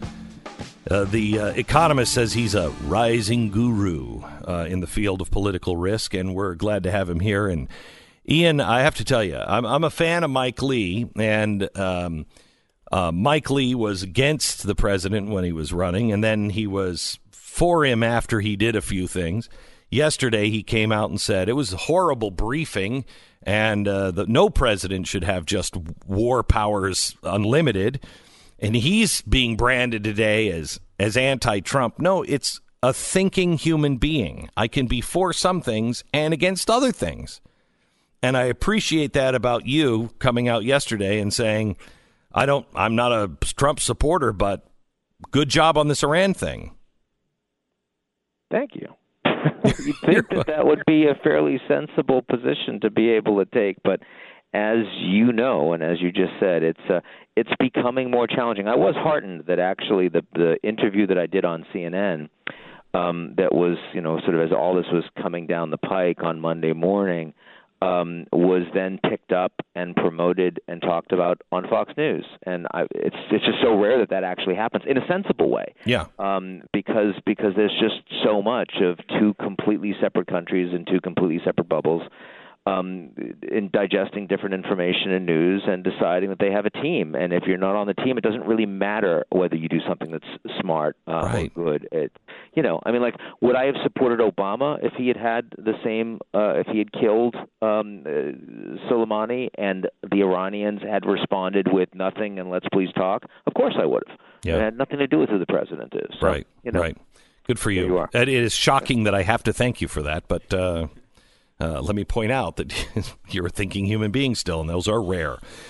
So looking at the report that was released on Monday from your group, you're looking at the top risks for 2020. Do you put Iran in the top risk at all? We put it. We had a broad risk about what we called Shia crescendo of challenges to stability in both Syria, Iraq, and Iran as risk number 8 towards the bottom of the list. But Iran itself was considered a red herring, that actually it was going to be talked up a lot. People were going to say we're going to war, and we didn't buy any of it. And we got a lot of pushback. I changed my New Year's resolution as a consequence to just trying to convince people that World War III is not imminent. Here we are. It was crazy. We think that, look, there's no question Iran is still a very serious adversary of the United States in the region. That didn't change overnight, but we have now established a real deterrent. They have now backed down, and there is a window of opportunity for negotiations. So much so that the likelihood of negotiations being pursued between the U.S. and Iran directly this year, in my view, are greater than a resumption of military conflict directly between the two sides. And I think that's quite something to say. So you say the number one risk for 2020 in the U.S. is who governs the U.S., quoting, in 2020, U.S. institutions will be tested as never before, and November election will produce a result many will see as illegitimate. If Trump wins amid credible charges of irregularities, the result will be contested. If he loses, particularly if the vote is close, it will be the same. Either scenario would create months of lawsuits in a political vacuum, but unlike the contested Bush-Gore 2000 election, the loser is unlikely to accept a court-decided outcome as legitimate. That's frightening. It's not the end of democracy. It's not like the United States is about to become Hungary or Turkey. It's not like our institutions are going to break. But I do think that we're going to. The equivalent is Brexit, right? And not the Brexit reality that's coming at the end of January, but rather what happened after they voted, which is that the people that lost said, no, we want another vote. This wasn't acceptable. You didn't tell us what this was all about. This was illegitimate. And so for 3 years, you had the Brits tearing each other up at the expense of getting any legislation done, of actually governing, of actually leading. And I fear that we're entering a period like that in the United States. Again, the UK institutions are still there. The Royals took a beating over the last few days, but leaving that aside, the institutions are still there. They're still a democracy. They still function. But my God, they showed themselves being completely incapable of governing for a period of time. And I think that coming out of the 2020 elections, we're likely to have that kind of a broken election process. But that wasn't Brexit wasn't broken because there was a big scandal of possible rigging of an election one way or another. What they were saying was, we're just not gonna do that because that's just not the right thing to do. They weren't listening to the people, and that was the real problem in Brexit. If there is a scandal that goes along with this in one way or another, that's different than the Brexit thing, isn't it? Yes, certainly how we get there is completely different. I was just talking about what it would feel like in the United States, so we weren't talking about revolution, No, how we get there in the United States is we have an impeachment. The president has been impeached. He will be acquitted, and he will be acquitted despite having, in my view, having committed crimes, abusing power to swing the election in his favor. So impeachment will be broken as a restraint on the president as he seeks re-election this year. So, Ian, let me ask you this. We disagree on the crime thing. I think this is I think there are crimes that were committed, but not necessarily by the president. But if he did commit them, I want to know them. I want to hear all of the evidence. I want it fair. And I want it out in the open. And if he did, he's out. Or if anybody else did. Do you think that we live in a world that Washington will give us a fair trial and call everyone to the witness stand? Oh, no, of course not. Because, again, the Democrats, this was a party line. Right. The vote was a party line vote. And in the Senate, the same thing's going to happen with the Republicans. So there's no possibility that impeachment could proceed in the way that our founding fathers had intended it to. But doesn't that hurt? Impeachment is clearly broken as a process. Right. And doesn't this breakdown, I think, is happening in Washington. I'm not sure that it is happening as much as it in the middle of America and the non-political America. I'm not sure that it's happening as strong as it is on TV and in Washington. I think both Democrats and Republicans see this entire thing as this, but neither side is being right here. Again, I think that the sclerotic partisanship, the capture of our political process by big money and special interests on both sides has led to an awful lot of angry people. Yeah. A lot of Americans that feel that the system is broken, that it's disenfranchised, that it's rigged. And that is about Washington. It is about the political system. But, there was a story last year that one piece of data that, I think articulated this for me, that had nothing to do with Washington, but my God, it feels the same way for everyone, which is, around this varsity blues scandal with all the parents, the wealthy parents buying their way into universities. So it turned out that last year in Greenwich, Connecticut, 50% of the high schoolers taking the SAT, 50% of them had notes from psychologists allowing them to take the test unmonitored over 2 days as opposed to 4 hours. Oh, my gosh. And, so you talk about the average American, right? The average American looks at that and they say, yep, exactly. That's the problem. I knew it. I can't do a damn thing. I'm powerless. These people are screwing me. And so is that Washington? Well, Washington is complicit, but it's more than just Washington. We can't say it's just Washington, the media. I agree. That's not right. I agree. That's not fair. Let's talk a little bit about China. What's coming our way with China? Because China is not Iraq. We're not. That's right. Yeah, we're not going to be able to. We're not going to be able to do anything with China and have them react the same way. But they seem to really be hurting by these sanctions. What's coming our way? Well, I like the way you put that because, Trump, two of his biggest foreign policy wins have been the same basic strategy. They've been what he just did with Iran and then what he did with Mexico when he said, I'm going to destroy your economy. Literally, your head's going to spin if you don't actually tighten up the borders. In both cases, Trump's like this guy at the poker table with a massive stack of chips in front of him. It doesn't really matter if he's holding a 2-9 or a pocket aces. He just put all of his chips in, and you're going to fold, right? But China is not going to fold. Right. China's ability to say no to the United States is actually quite robust. And so we are going to get this deal signed on January 15th, this Phase 1 trade deal. The Chinese are sending Liu He to Washington, D.C., the lead trade negotiator, and it'll get signed, and the markets will be pleased, and some tariffs will be reduced as a consequence. But that's as far as it goes, in my view, Glenn. This year, we're going to have U.S.-China relations deteriorate on a host of fronts. We've got this woman from Huawei that we haven't been talking about for months, but she's about to go through her extradition hearing in Canada in just a couple weeks' time, the week after the Phase 1 deal is signed. That's much more meaningful for the Chinese than the Phase 1 deal, if you talk to their leaders. You got Taiwanese elections this weekend, going to move in a more nationalist direction on the back of their solidarity with the demonstrators in Hong Kong.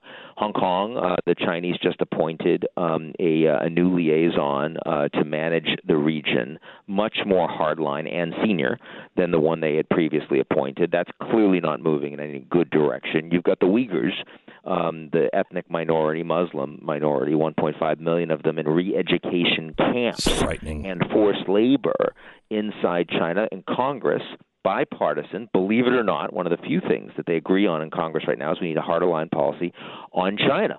And Trump signed it, even though he didn't really want to because he thought it might screw up his trade deal. So, I mean, I think on all of these different issues, the U.S.-China relationship, the world's two largest economies in the world, are actually heading towards more confrontation this year. And do you see that becoming a Cold War kind of scenario? Or, I mean, you know, if Hong Kong falls, Taiwan is next. And do we just let that happen? Or is it a Cold War or a hot war possibility that is on the horizon in the years to come? We're not going to intervene in Hong Kong at all. And I think we're still very far from a military confrontation over Taiwan or over the South China Sea, for example, where we all have a lot of military assets and territories contested. But there is a Cold War that's already here when we talk about technology. And even the language that Xi Jinping uses, this idea of a long march that they are now on in building AI supremacy by 2030. The Chinese have decided to decouple their technology systems, their algorithms, their big data, their cloud from that of the United States. And, you know, if you listen to Bill Gates or Steve Pinker or any of the people that are more optimistic about the future of the world, the reason they give you for that optimism fundamentally is globalization. It's because ideas and people and goods and services have moved faster and faster across borders over the last generations, really post-World War II, right? And suddenly we're taking a very significant step in the other direction. For the first time, really, in your and my lifetimes, we're seeing that happen, where the future of the global economy is being divided into two, a U.S. sphere and a Chinese sphere. And that clearly, that does have elements of real Cold War, because in trade, we can fight with the Chinese, but ultimately we do want to trade more with them. They want to trade more with us. They want to buy more treasuries. We want their economy to succeed because it's good for us. When we decouple our tech systems from each other, we want their tech system to fail. It becomes a security-type competition between the two. And so for me, when I think about Cold War, it's when two major powers literally are pushing for the collapse of the other. The collapse of the other. And I think that's the definition. I think that's where we now are in technology. We weren't there a year ago. We were heading in that direction, but we're there now. Ian Bremmer, political scientist, author of Us Versus Them, The Failure of Globalism, and his top risks for 2020. It's a fascinating read. You can find it at ianbremmer.com. You can also follow him at Ian Bremmer. Thank you so much, Ian. Appreciate it.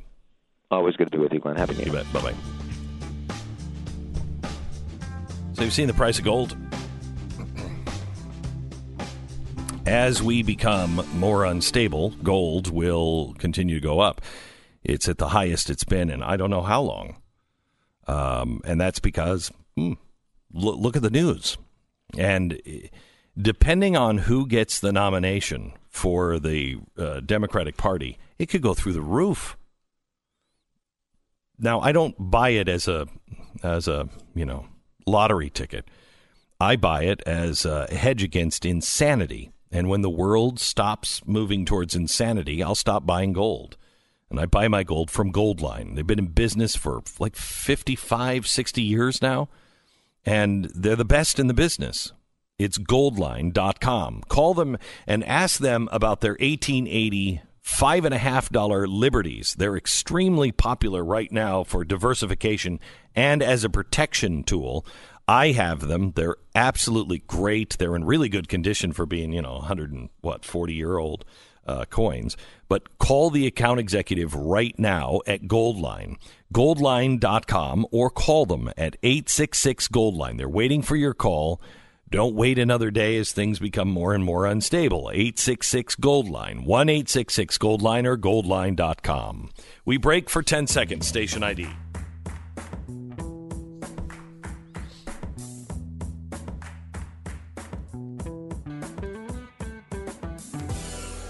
I'd love to have him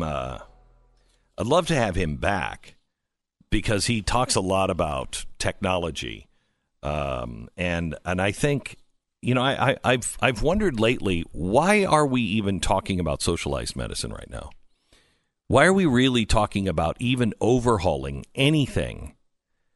Because medicine entirely is going to change in the next 10 years.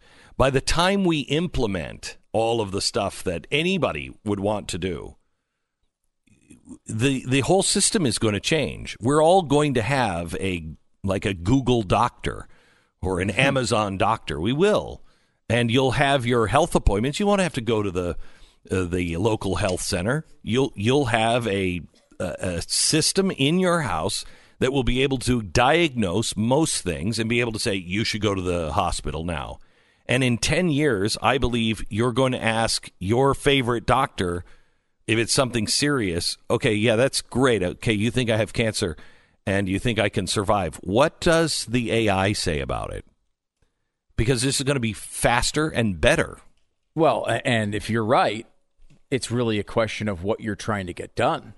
If you're right, then, and you are concerned about universal health care for reasons more about control than you are about actual health, you better get it done right now. Correct. You better get it done because you free up everybody. Yeah. You free up everybody. Mm-hmm. They don't have to depend on you anymore. No, we will have AI surgeons, and they will be more accurate than... It's crazy. It's crazy. But it's the same thing of if we would have said 15 years ago, hey, you're going to get in a bunch of strangers' cars. You're going to go on your phone and press a button, and then a stranger's car is going to pull up, and they're going to drive you wherever you want. You'd say that was insane. Completely nuts. Right. And now Uber and Lyft and everything else. It does happen really fast these days. You just it's the AI doctor is already here. It's already in practice. No, I shouldn't say in practice. It's already running parallel in practice in places like New York just for cancer. And when you have the ability to input all of the cases of cancer, eventually all over the world, it's already, I think, 75% accurate, where the average doctor is maybe 55% accurate. It's catching it faster. It is the future. You're listening to Glenn Beck. Well, we don't have AI doctors quite yet, and maybe it won't be uncomfortable to talk to AI doctors about some of the more difficult health things that go on, whether it's hair loss or ED or whatever it is. For now, though, we have Roman. Roman makes it easy to talk about that stuff with a real doctor who can prescribe real medication. With Roman, you get a free online evaluation, and ongoing care for ED, and all from the comfort and privacy of your home. The doctor will work with you to find the best treatment plan, and if they think medication's the right way to go, they'll ship it to you free, right to your door, free 2-day shipping. The whole process, straightforward, simple, and discreet. All you have to do to get started is go to GetRoman.com/Beck. GetRoman.com/Beck, and you can complete an online visit. ED used to be tough to tackle, but that was before Roman came on the scene, and now you can complete the online visit today. You don't have to have the awkward face-to-face meeting. You can connect with a doctor and take care of it. Go to GetRoman.com/Beck, get a free online visit and free 2-day shipping. It's GetRoman.com/Beck. Get started free right now at GetRoman.com/Beck. You want to hear from the big conservative voices, the people like Steven Crowder and me and Mark Levin, about what's happening today? One place, blazetv.com/Glenn. Sign up now. Use the promo code Glenn, $10 off.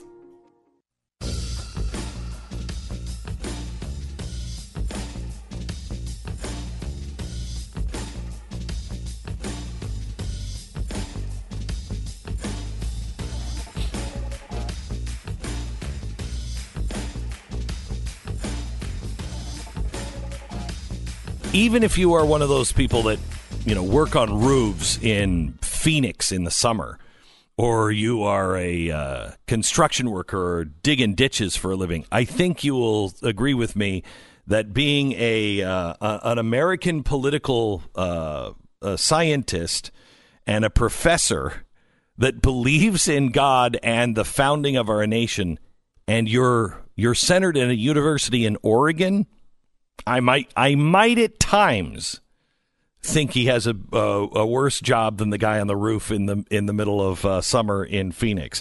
His name is Mark David Hall. He's a political science professor at George Fox University. His research and writing focuses on American political theory and the relationship between religion and politics. He is not afraid to say, in fact, he's published a new book called Did America Have a Christian Founding? The answer to that is... Absolutely, yes, it did. Yeah. How did this get so distorted over the years? When did this really start to... People now believe that our founders were deists, but a deist believes that there is a God, but he's like a watchmaker, and he built the watch, set the watch, and now he doesn't care. He has nothing to do with it anymore. But our founders, all of their... Washington... He writes about miracles. He writes about divine providence. How is that misunderstood? That's a great question. I think these debates began in the 19th century, but really in the 20th century when we started getting a bunch of secular progressive academics. They just wrote book after book saying most of the founders were deists. They created a godless constitution. They wanted a wall of separation between church and state, and they just kept repeating these same lines so many times that people have come to believe it's true. So where was our founding? Was our founding in Jamestown, or was our founding in Plymouth? That's a great question. So I began by looking at three different possibilities. One is the early colonial settlements, and if that's what we mean by founding, then I think indisputably we had a Christian founding. The Puritans came here, of course, to create Christian commonwealths. But even if you look to the South, the Virginia laws of 1610 say everyone must go to church, blasphemy will be punished by death, and so forth. So I think all the early colonial settlements were very concerned with the things of God. When you move up to what we usually think about, the late 18th century, the War for American Independence, the creation of our constitutional order, there the case becomes a little more difficult. So most of my book focuses, in fact, on the late 18th century. So where did that come from, and what were we based on? What were they really trying to do? Well, that's a great way of phrasing the question. Sometimes people look at this and they say, okay, what I want to do is argue that all of America's founders were good, godly, pious Christians. I don't take that approach. First of all, we know some of them were heretics. That Jefferson and Adams and Franklin departed from the basic tenets of Orthodox Christianity. But then in many cases, we simply do not have the records. We might know that someone was a member of this church, maybe even that he attended church, but that really doesn't tell us much about his heart or about even his orthodoxy. Right. So what I look at instead is the ideas that influenced the American founders. And I argue that they were influenced by Christian ideas or ideas developed in the Christian tradition of political reflection. And they drew from these ideas when they broke from Great Britain, when they created our constitutional order. And so therefore America had a Christian founding. Do you believe in the covenant? Do you believe that there was a covenant made in Plymouth and one with Washington and Lincoln? Oh, I don't imagine how you could look at America's founding from the early colonial settlements to the late 18th century without understanding the importance of covenants. These folks all believed in the importance of covenant. A covenant, of course, is an agreement between two parties with God as a witness. And these folks almost solely thought in terms of covenants, from the Mayflower Compact on really to the late 18th century and then into the present day. And what does that mean? What makes that different than a contract? I think a contract, of course, still should be binding, but the way we treat contracts, if you're a football player with a good season, you might throw your contract out the window and renegotiate. Right. The idea of a covenant, a marriage is a great example, right? Right. When a man joins with a woman, you make a promise before the eyes of God, and really this thing should not be ripped asunder, or at least it's a very, very serious thing, right, before one would even contemplate breaking that covenant. And so when our pilgrims came, I'm fascinated. I've just found an old map that was made by the Librarian of Congress in, I think, 1870 or 1865, and it was the roots of Jamestown that brought slavery and brought corruption and division. And the Pilgrims founding, and that tree gave us, humility and honor, et cetera, et cetera. And it's my understanding that they were arguing back and forth before the Civil War, which one are we? And I think we're having that same argument now, aren't we? I think there's a lot of truth in that, although I do argue and push back a little bit that I think the southern colonies were more concerned with the things of God than oftentimes 19th and 20th century historians give them credit for being. But indisputably, New England was the center of American intellectual life. Our best colleges were there. Many of our best leaders came from there. And I think you cannot understand America, as Alexis de Tocqueville found when he came to America in the 1830s, without understanding the Puritan influence. So more broadly, the Reformed or the Calvinist influence. And the arguments that even we have today were happening back then, just on different topics. Theirs was slavery, but our founders get such a bad rap. Many of our founders were religiously bound to end slavery. That's exactly right. In the initial draft of this book, I addressed that briefly in the conclusion, and my publisher and I agreed to pull that section out, and I'll have a sequel to this book coming out that will have a whole chapter on the founders and slavery. And I think it's, we need to be critical of our own tradition. Sure. And we can be critical of slavery. It was a horrible, unjust institution. But you're exactly right. Many founders were coming to recognize that it's incompatible with the basic Christian idea that all humans are created in the imago Dei, the image of God. Many were already working for its abolition. Many states voluntarily abolished slavery between 1776 and 1804. The direction was definitely heading towards abolitionism. Unfortunately, Eli Whitney invented the cotton gin and gave slavery a lease on life. So if the founders could come back, I've always believed that the founders would come back and they would say, so how long did the Constitution last? Because I don't think they'd recognize us now at all. Do you think that they would be, how would they react today? They would be absolutely flabbergasted. I think since the 1930s, of course, the Congress and the Supreme Court have allowed federalism to be tossed out the window. The national government can pretty much do anything it wants. I think literally all the founders, with the possible exception of Alexander Hamilton and James Wilson, would say this is insane. You are giving far too much power to the national government. We must rein things in. Things like education and the punishing of crimes and the promotion of virtue. These things belong at the state level or the local level. The national government should have nothing to do with these things. Do you see us turning around? As a historian, what's it going to take to turn us around? I tend to be an optimist, and I'm not very happy with the direction we've been heading since the 1930s, but I'm hopeful. And one of the things I do in this book is I say that we need to look at the basic principles that motivated America's founders, and this should encourage us to return, maybe slowly. I'm a Burkean conservative, so I would say we don't want to overturn things tomorrow, but slowly and surely we should start turning things back to the states. And then, of course, even more importantly, Americans should turn back to God. And I think that's where our real hope lies. Do we make it without that? Could we become Europe and still be America? That is an excellent question. I think America's constitutional order does assume, for instance, that humans are sinful, and so we have important checks on power, including power checks that remain today. And so it's an open question in my mind, but for sure, America's founders embraced the syllogism that if you're to have a Republican form of government, you must have a moral people. And if you're to have a moral people, you must have a religious people. And by religion, they all meant Christianity. There's no question about that historically. Mark David Hall, good luck surviving Oregon. Mark David Hall, the author of a new book that everyone should have in their library, Did America Have a Christian Founding?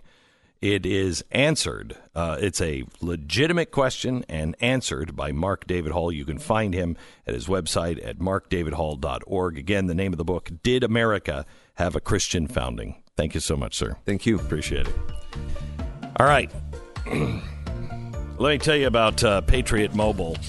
Right now, we are dealing with a system from AT&T and Verizon that actually they take some of the money that you send them and they send it out to support things like Planned Parenthood, abortion, open borders.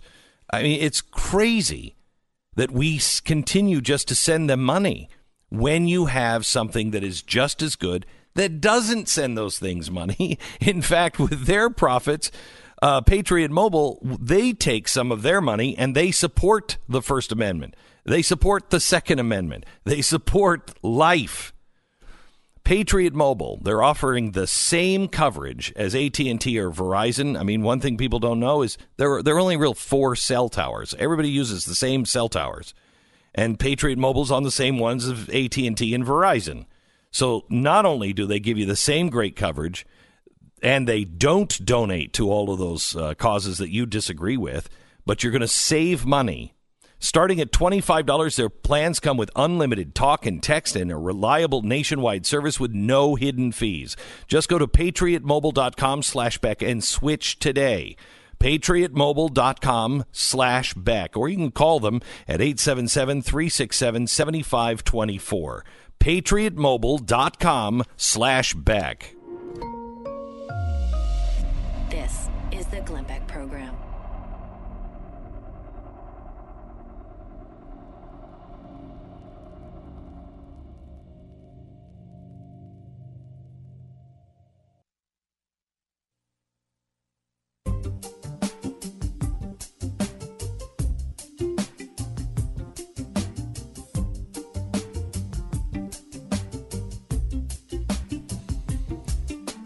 Welcome to the program. Hey, I want to let you know that we are restoring the covenant that we were just talking about in Gettysburg, July 4th. Now, this is going to be a July 4th that you won't forget, your kids won't forget. Going to be very, very different. I'm designing the music and the fireworks myself, working with a composer now. I mean, it's going to be really amazing. Not your typical American 4th of July.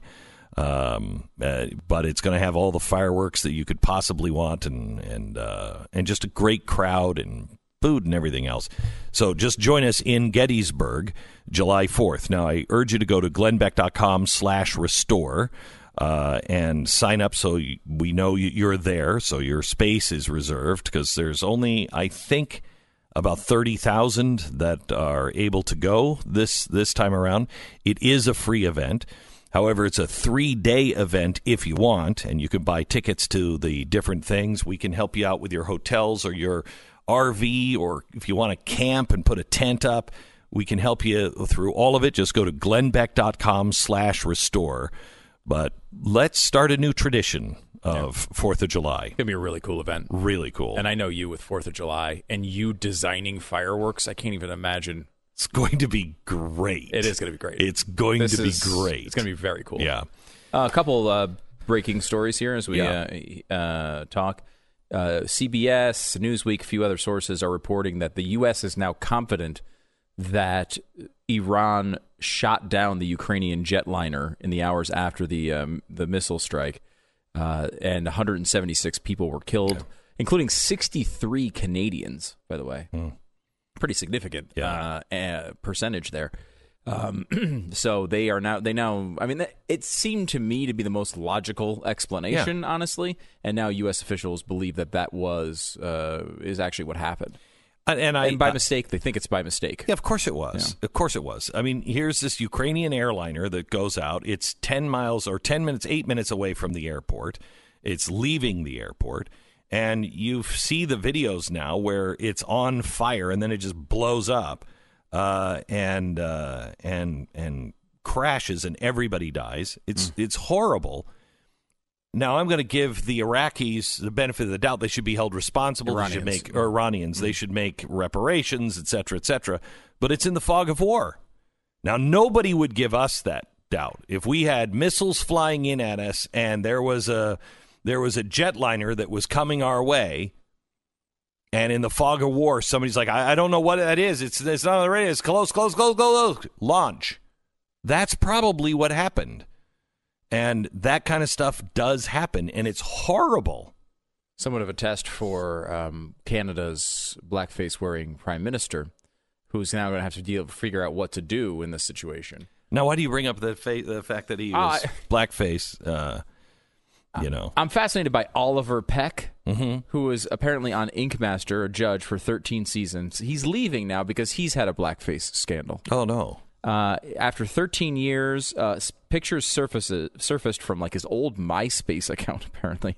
When did that close down? Like, I don't know. 2009? And I thought everything got wiped out from that page. I thought so too. Somehow it resurfaced. And there are pictures of him like dressed as maybe like a Lakers basketball player in blackface, apparently a superhero of some sort in blackface. That's not black. That's not the same as black. A couple different Halloween costumes was basically the explanation. And I was fascinated by, because this is what you do when you're writing stories. You just include a bunch of tweets from random people who have opinions on it. But listen to this tweet. How dumb and racist can people be? Let's find out. Ink Master star Oliver Peck is learning the same lesson Justin Trudeau learned about blackface. Why is Oliver Peck going to be Prime Minister of Canada too? Does he get reelected? Is that what happens? Because that's the lesson they've learned. If you're liberal enough, if you're democratic enough, if you're progressive enough, you can become Prime Minister of Canada and then get reelected, or you can become Governor of Virginia. That's all fine. Totally no problem fine. At all. You keep that job without any issues. Yeah, so the only thing that Peck has learned from this is I got to be progressive. And if I'm really, really progressive, I'll skate by. I'll ask you, Jimmy Kimmel. He's no politician, but he's progressive enough to get away with dressing the exact same way in a Lakers uniform, except on national television in blackface. That was totally fine. Now, I don't know about you. What company was he working for? That they were on Ink Master. What is that? Paramount Network. Fascinating, because Paramount. I know America is like, hey, I want my tattoo artist to be, somebody that is above reproach, because that's what you think of when you think of tattoo artists, and so above reproach that they can't even make themselves into a superhero.